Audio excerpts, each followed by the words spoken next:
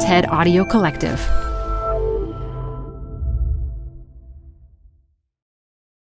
Hi, I'm Debbie Millman. Canva is great for designing visual content for work, no matter what industry or department you work in. Nail your next presentation with Canva Presentations. Start with a professionally designed template and use it as a springboard for your design. It's a serious time saver. Time to present but can't be there in person? Enter Canva Talking Presentations. Record yourself presenting and add your talking head to your slides so your audience can watch your perfected presentation anywhere, anytime. Start designing today at canva.com. Designed for work. This episode is brought to you by Progressive. Are you driving your car or doing laundry right now? Podcasts go best when they're bundled with another activity. Like Progressive home and auto policies, they're best when they're bundled too. Having these two policies together makes insurance easier and could help you save. Customers who save by switching their home and car insurance to Progressive save nearly $800 on average. Quote a home and car bundle today at Progressive.com. Progressive Casualty Insurance Company and Affiliates. National average 12-month savings of $793 by new customers surveyed who saved with Progressive between June 2021 and May 2022. Potential savings will vary. And also, I wasn't alone. I mean, this was literally everyone I knew at that time had like a bag that was particularly good for shoplifting because it like had structure to it, you know? From the TED family of podcasts, this is Design Matters with Debbie Millman. For 15 years, Debbie Millman has been talking with designers and other creative people about what they do, how they got to be who they are, and what they're thinking about and working on. On this episode, Miranda July talks about her latest film, about her life, and about shoplifting. In what way were we suffering so badly that we needed to steal so much from Kinko's? But we did. It hardly matters what medium she's working in. It could be film, it could be fiction, it could be digital media, or performance art. Whatever it is, you always know it's work by Miranda July. Her singular combination of strangeness, humor, awkwardness, curiosity, great feeling, and beauty comes shining through in everything she touches. Her latest projects are the movie Kajillionaire and a monograph of her life's work thus far. She joins me today from her home in Los Angeles to talk about both her life and her career.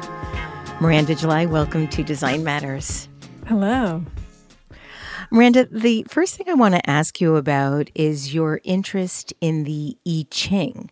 I understand you've been using the same I Ching since you were a teenager and have said that you can fool yourself, but not the I Ching.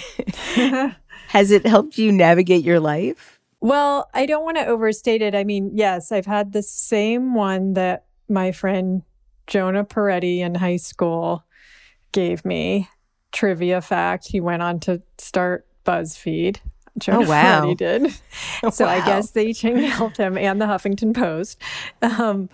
I usually only use it in times of great duress, which those times are semi-regular. So that would cut across my whole life. But yeah, it's not like a daily ritual unless I'm really suffering. And then, yeah, it kind of just like the thing you want to do really badly that's self-destructive.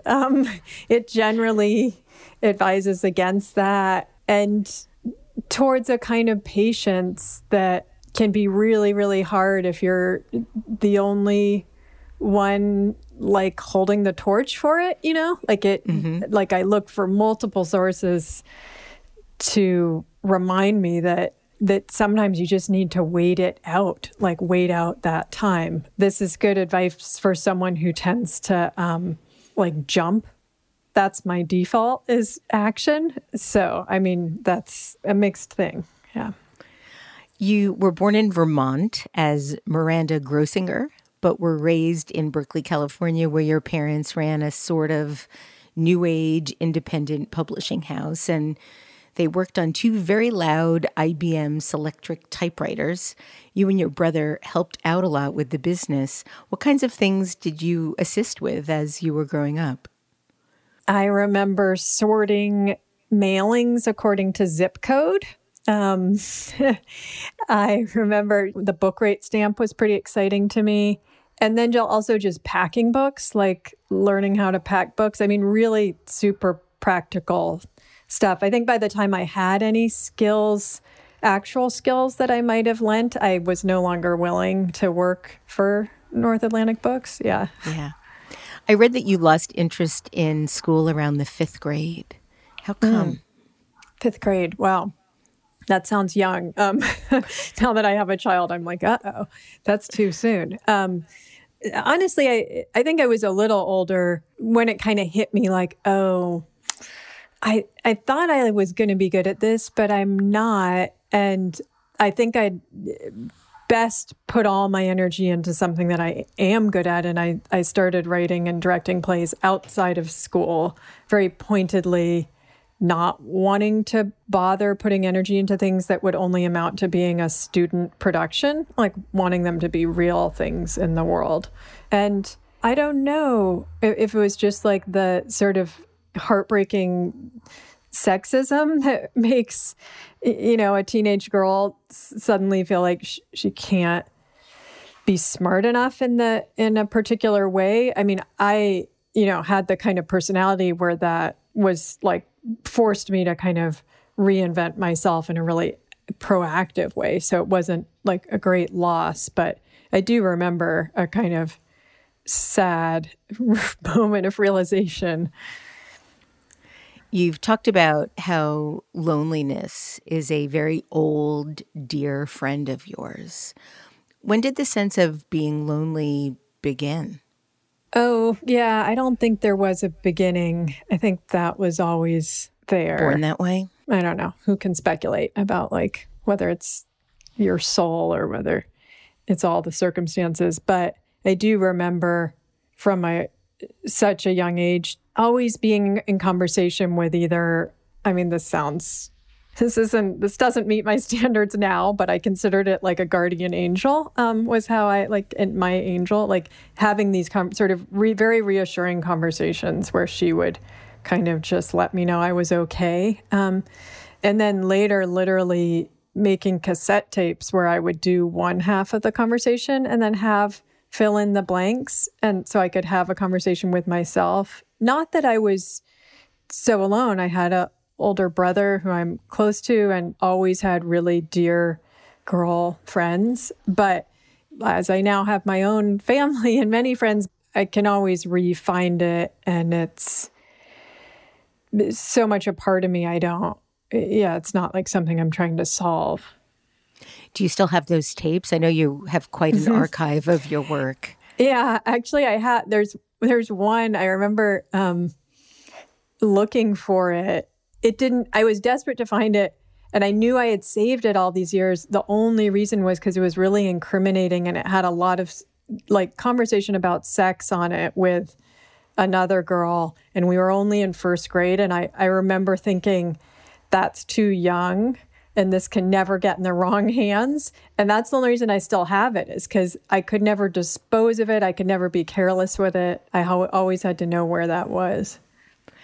It's interesting because you've stated that you've always been interested in sex, even as a kid.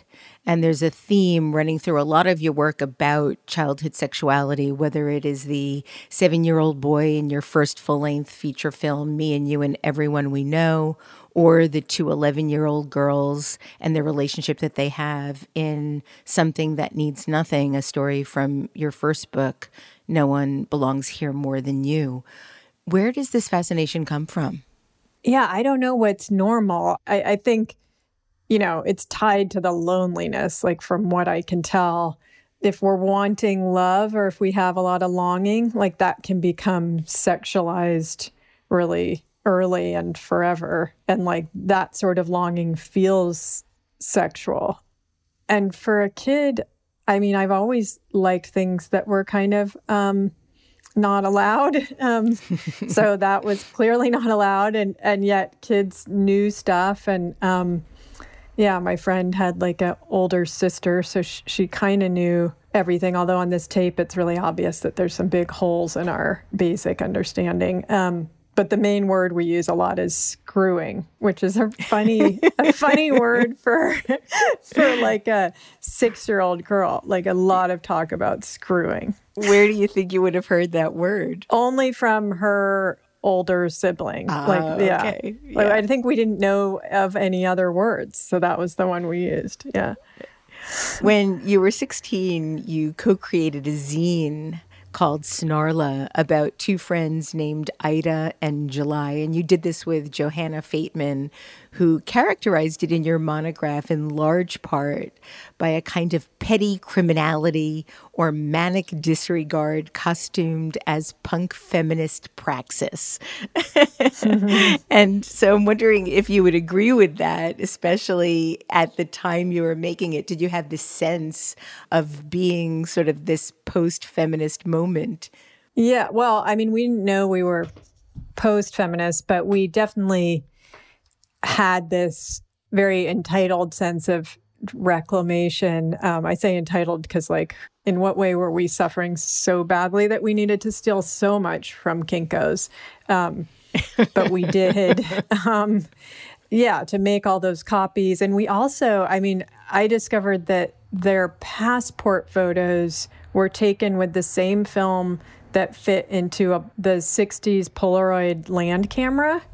And they stored that film just right, the cabinets that had the like paper cutter on them and all the supplies. If you opened them, there was paper, and there was also like, dozens of boxes of this really expensive film. So you stole the film? I stole from Kinko's. There's no way I could have bought that film, but we were figuring out how to be writers, and we did both become writers, and that was the start. And we were mostly writing about each other, honestly. We were like had a really big friendship, in which we were like figuring out our, like what we thought politically and in terms of art and our sexuality and our, feminist politics and music. And, so there was a lot of ground we were covering. Johanna came up with the name July, and you legally changed it in your early 20s. And you said it was through your friendship with Johanna that you really became an artist. Was that because of the way that you were making art or talking about art, or was she challenging you in some way to think differently? I think of it this way, like we met in basketball camp. Like we both still had long hair. And we were like, I don't know, maybe. I think she actually was good at basketball. She was good at a lot of things. But I don't know why I was joining. It was like a summer JV basketball camp. And we literally went to one day of it, met there, discovered we lived like a couple blocks away from each other, and just didn't go back. And we, within months, had both cut off all our hair. Or no, she went for like a Debbie Harry. She's like, I'm just going to fuck my hair up. And I remember thinking, well, I really cut all my hair off.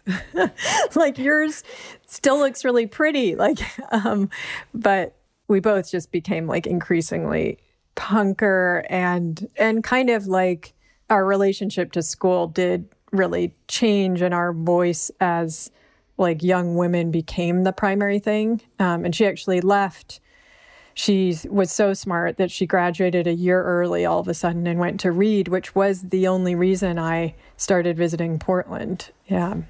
Well, you went to the University of Santa Cruz, but dropped out in your second year before moving to Portland. At that point, you said you approached the world with a thief's mindset. In what way? Well, I think somehow the like scrappy sort of DIY attitude that frankly my whole family had. You run your own business in the house. Everything is sort of recycled. Any way that you could not spend money on something had to be good. And so I actually felt sort of guilty if I bought things. And I felt like I had done something like morally right if I stole them. I mean, I know it seems like how could, and then I'm sure there was some sort of like undertow problem. I mean, who does that if they don't on some level, not so much want to get caught, but like really enjoy a dare, Like I did have this from a really young age, this like, I'll do anything on a dare. And it was kind of a continuation of that, like the high of it and also I wasn't alone. I mean, this was literally everyone I knew at that time had like a bag that was particularly good for shoplifting because it like had structure to it, Yeah. Maybe you were stealing because you felt like you didn't have enough. Yeah. Like I was hungry on a lot of different levels. Yeah.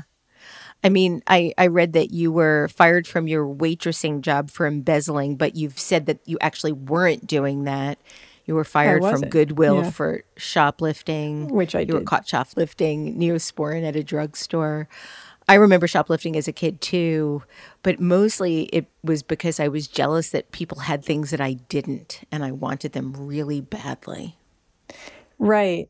I mean, I've come back to this in my work. There's a way in which that all ties in with the longing, right? And especially if you're like longing on some sort of deeper soul level, it can really feel material. After you arrived in Portland, you started a video chain letter for female filmmakers to share their work. Initially, you called this the Big Moviola, but after a cease and desist letter from Moviola Digital, you changed the name to Joni for Jackie. And you've stated that you approached the project as if it were a job, though your actual jobs at the time were waitressing, cashiering, stripping, locksmithing, and taste-making for Coca-Cola. So you actually named a Coca-Cola beverage, I believe. Mm-hmm. Was it Coca-Cola 2? Is that right? It was Coke 2, yeah. The most brilliant name anyone's ever come up with. Yeah. What was stripping like for you? It wasn't like a wild idea in the culture that I was living in the midst of. So, I mean, in a practical sense, I remember my girlfriend and I broke up. And she moved out. And so we were short 1/3 of our rent. And me and my friend who were left got to the end of the month and we're like, what are we going to do? And she said, well, one of us could strip. And I can't be me because I wear glasses. And so I went down and did it. Went down to Mary's spot in Portland. I mean, in a most practical sense, I was like, oh, I can do less work for more money and have more time to make my movies and performances and do Joni for Jackie, which was increasingly all those things were taking a lot of time. And if I could make a bunch of money and go on tour, that was huge for me. And also it came out of sort of a general interest in strangers and like intimacy between strangers, and also in the dare thing. I mean, you're not supposed to do that. That's like the main thing you're not supposed to do as a young woman is take off your clothes in front of strange men. Like, so to cross over that threshold was a little like having a superpower. Like, oh, this is no big deal at all. Like, not only can I survive this, but I can kind of twist this to my own means is how it felt. So I didn't have to feel fragile in a way that I think I had felt growing up. And that was a lot of what I think I was doing at that time, was kind of testing out, like, am I perhaps stronger than I was led to believe coming out of my family? And ultimately I'd be like, oh, I'm strong enough not just to do this, but to like stand on stage doing my work in front of 1,000 people. You know, like this bravery can be put to better use. Miranda, there's a lot of physicality in a lot of your movies, body physicality. And I get the sense that you're very comfortable in your own skin. You seem to use your body with a great deal of ease. Am I right about that? Yeah, it's something I don't think about a lot, but I guess that's turning out, that's true, yeah.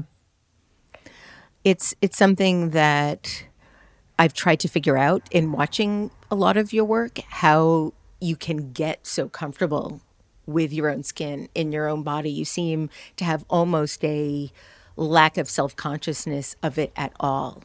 And is that something that you've always had? Yeah, I think it a little bit has to do with performing. It's sort of like going through the atmosphere to the moon or something. Like a whole lot of stuff just burns off from the sheer intensity of that process. And like some of the things that are burned away are like a layer of self-consciousness that, since there's nothing I wouldn't do if I had a reason on stage, you know, I feel so free there. Like, I don't understand the taboos that have to do with the body. Like, you have this one thing. This is it, really, this very finite physical being. And so to be particularly hung up with it or hide it or not make use of all the ways it can be just seems sort of heartbreaking to me. So, sometimes I think just in daily life, I'll move in a strange way or take off my clothes or something just to have made use of it in that day. Do you ever feel self-conscious? I do. I know exactly that feeling, but I think I enjoy the feeling of remembering that doesn't matter, that it's like a feeling like a little shame and then the joy that comes from blowing past it. It's not like it's not there. It is. But it's sort of exquisite to realize like it has so much less power than it thinks it has. So you just push through the discomfort? Yeah. And then it's like, oh, there's a whole vast world here waiting on the other side. And the water's fine here, you know? We are going to take a short break, and I'll be right back with Miranda July. Hi, I'm Debbie Millman. Canva is great for designing visual content for work, no matter what industry or department you work in. Now, your next presentation with Canva Presentations. Start with a professionally designed template and use it as a springboard for your design. It's a serious time saver. Time to present but can't be there in person? Enter Canva Talking Presentations. Record yourself presenting and add your talking head to your slides so your audience can watch your perfected presentation anywhere, anytime. Start designing today at canva.com. Designed for work. You're growing a business and you can't afford to slow down.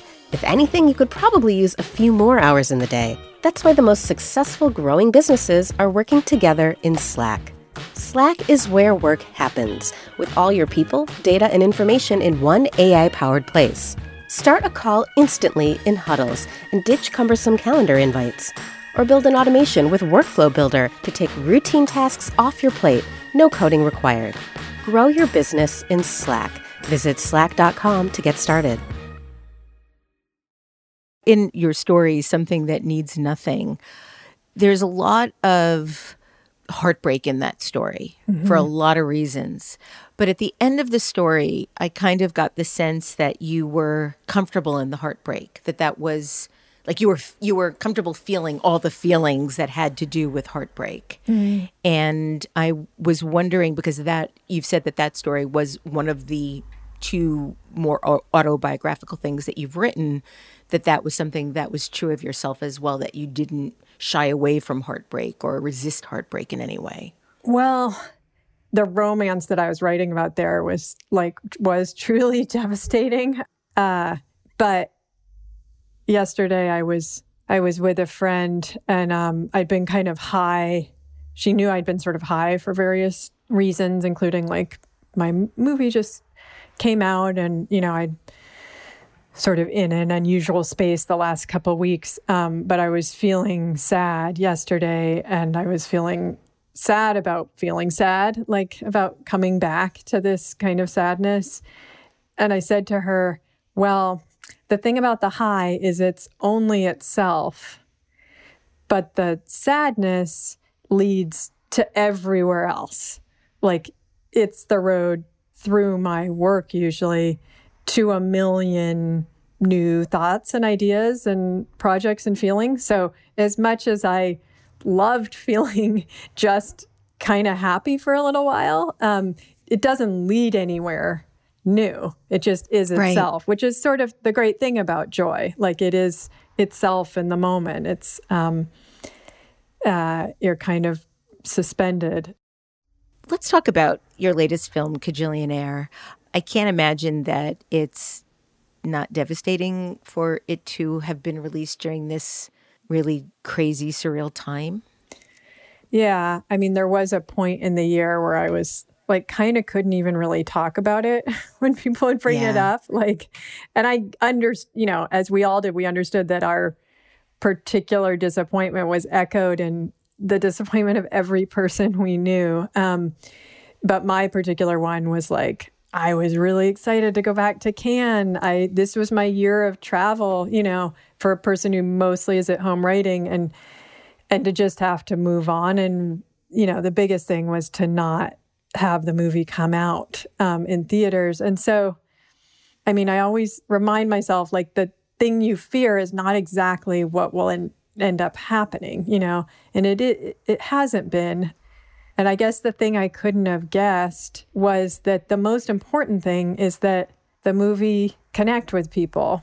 And who's to say whether being in the midst of a pandemic helps or hurts that, as long as they can watch it, which actually they can.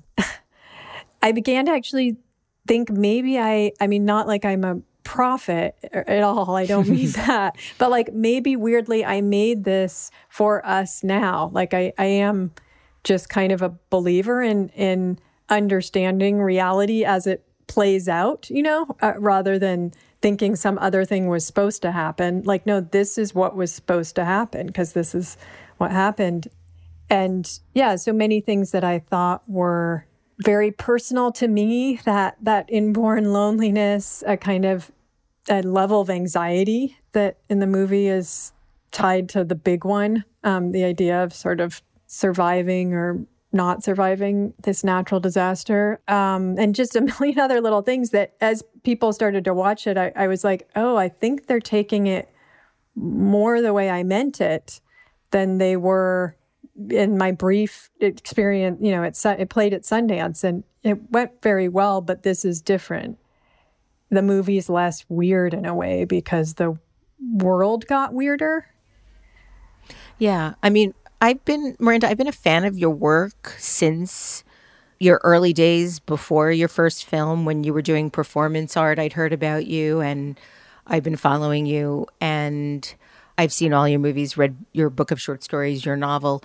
I do think that this is your best work. I think Kajillionaire is absolutely brilliant. I think it's really hard to watch at times, and I think it is sort of weirdly prophetic.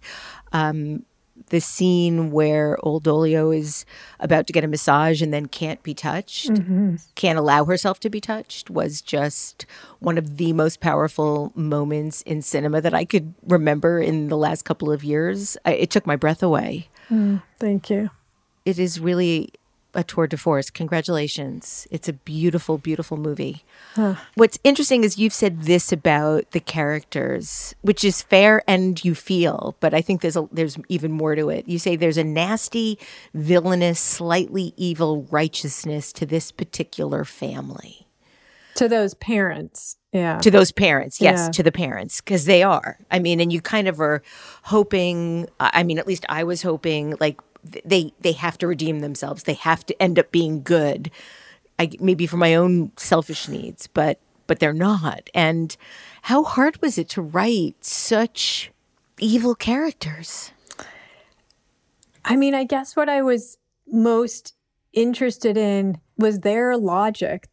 To themselves, they're right. It's their daughter who's strayed and needs to be brought back into the fold. And it was so important to me that as this daughter character gets free, like for the first time we suddenly see her without the parents in Melanie's apartment, that all she wants to do is go home. Like, she's super antsy. Like, she wants to go back. And I really relate to that. Like, it's so satisfying in movies when people just get free and they go to New York and they're, but I've never been able to do that. Like, that cleanly. Like, it's always 2 steps forward, 1 step back. And that's like the ache of life to me. Yeah. The movie is about a family of small-time con artists. A mom played by Deborah Winger, incredibly, what a just a brilliant casting. A dad played by Richard Jenkins, and their 27-year-old daughter who heists their way through life.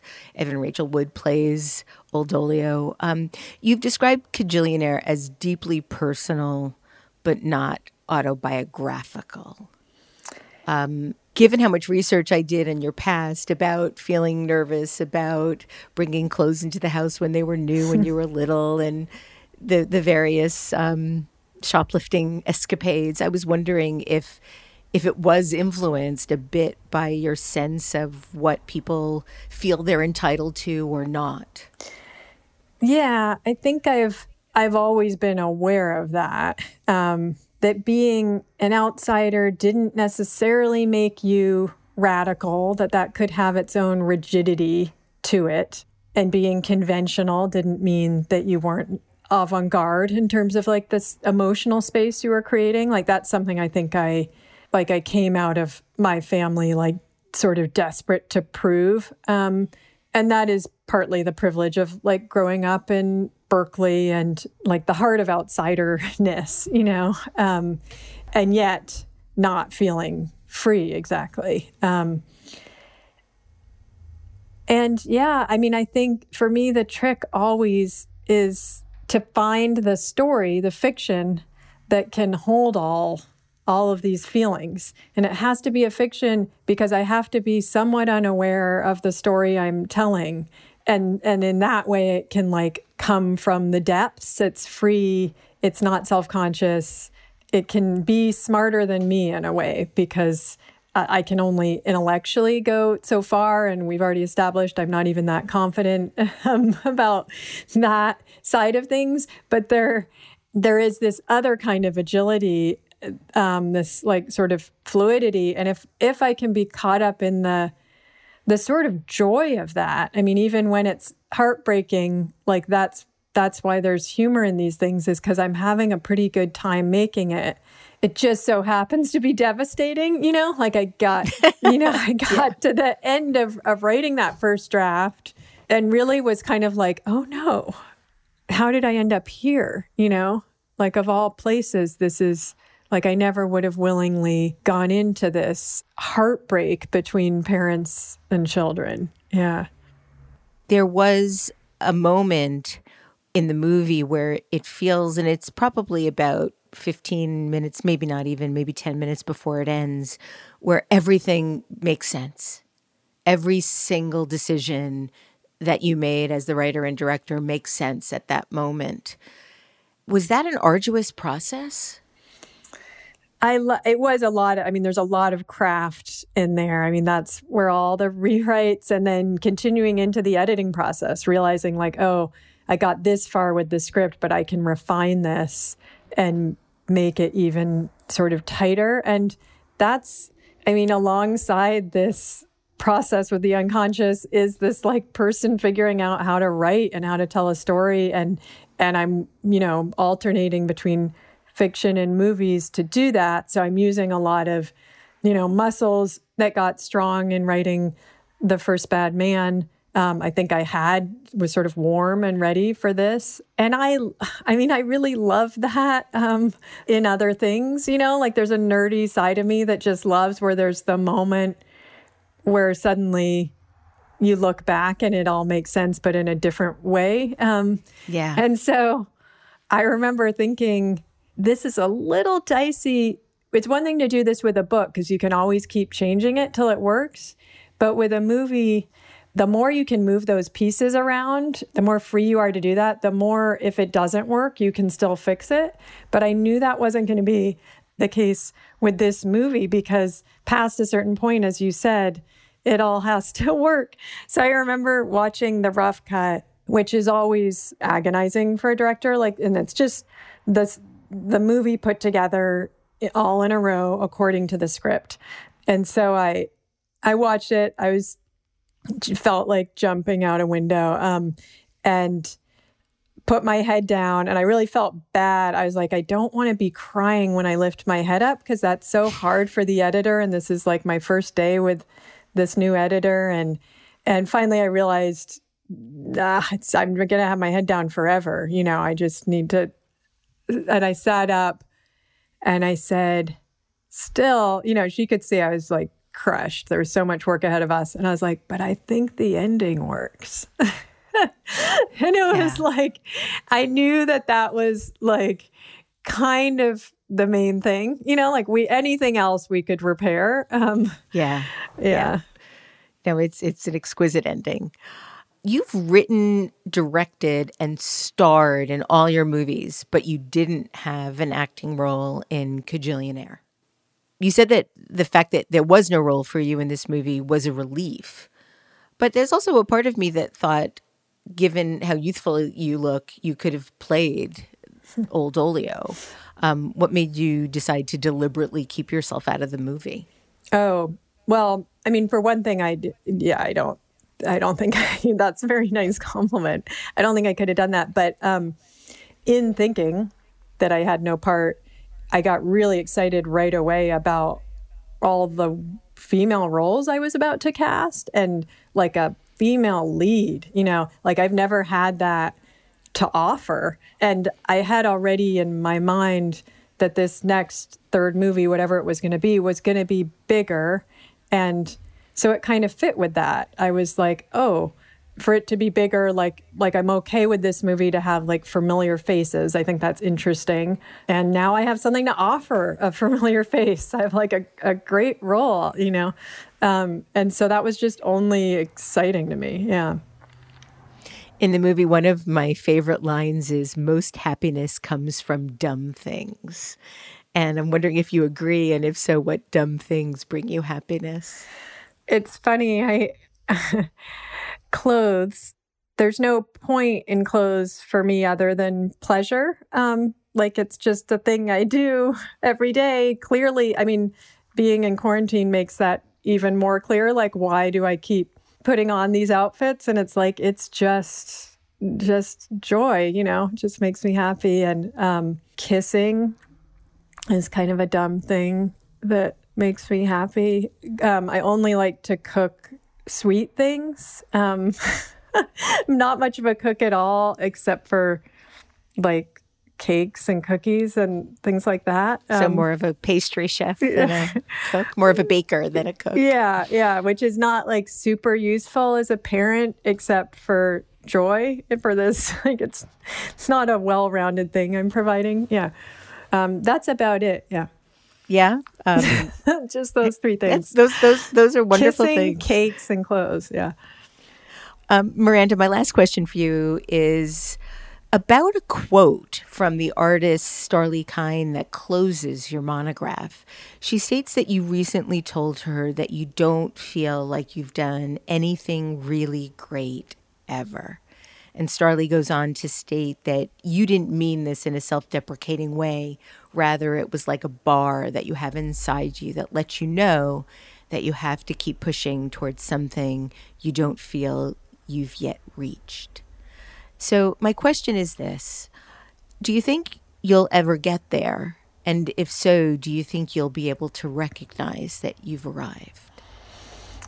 Oh, probably not. I mean, yeah, it's funny. I said it to her more just speaking, trying to describe the like agitation, the unrest that I live in, that it's not like I'm walking around in this like deeply satisfied state. I'm really proud of Kajillionaire, except for all the parts that I think I could have done better, So, and there's always those parts to everything. And I think that unrest is just, it's not solvable. It's not supposed to be solved. It's like what you get if you're an artist. Like in a way, it's a gift. It is its own reward, sort of. But it means that like you can't be seeking peace is not like the ultimate, like you can't have that be the thing that you're trying to get to, because it really, I mean, it feels pretty clear that that's not going to happen. But there are some really, really great fleeting moments. And those are so wonderful to have witnessed. Miranda July, thank you so much for sharing your original and beautiful voice. And thank you for joining me today on Design Matters. Thank you so much. Miranda July's latest movie is Kajillionaire, and it is remarkable. And you can see a monograph of her work as well. It has just been published by Prestel. You can see a comprehensive overview of her work on her website at mirandajuly.com. This is the 16th year we've been podcasting Design Matters, and I'd like to thank you for listening. And remember, we can talk about making a difference, we can make a difference, or we can do both. I'm Debbie Millman, and I look forward to talking with you again soon. Design Matters is produced for the TED family of podcasts by Curtis Fox Productions. In non-pandemic times, the show is recorded at the School of Visual Arts Masters in Branding program in New York City, the first and longest-running branding program in the world. The editor-in-chief of Design Matters Media is Zachary Pettit, and the art director is Emily Weiland.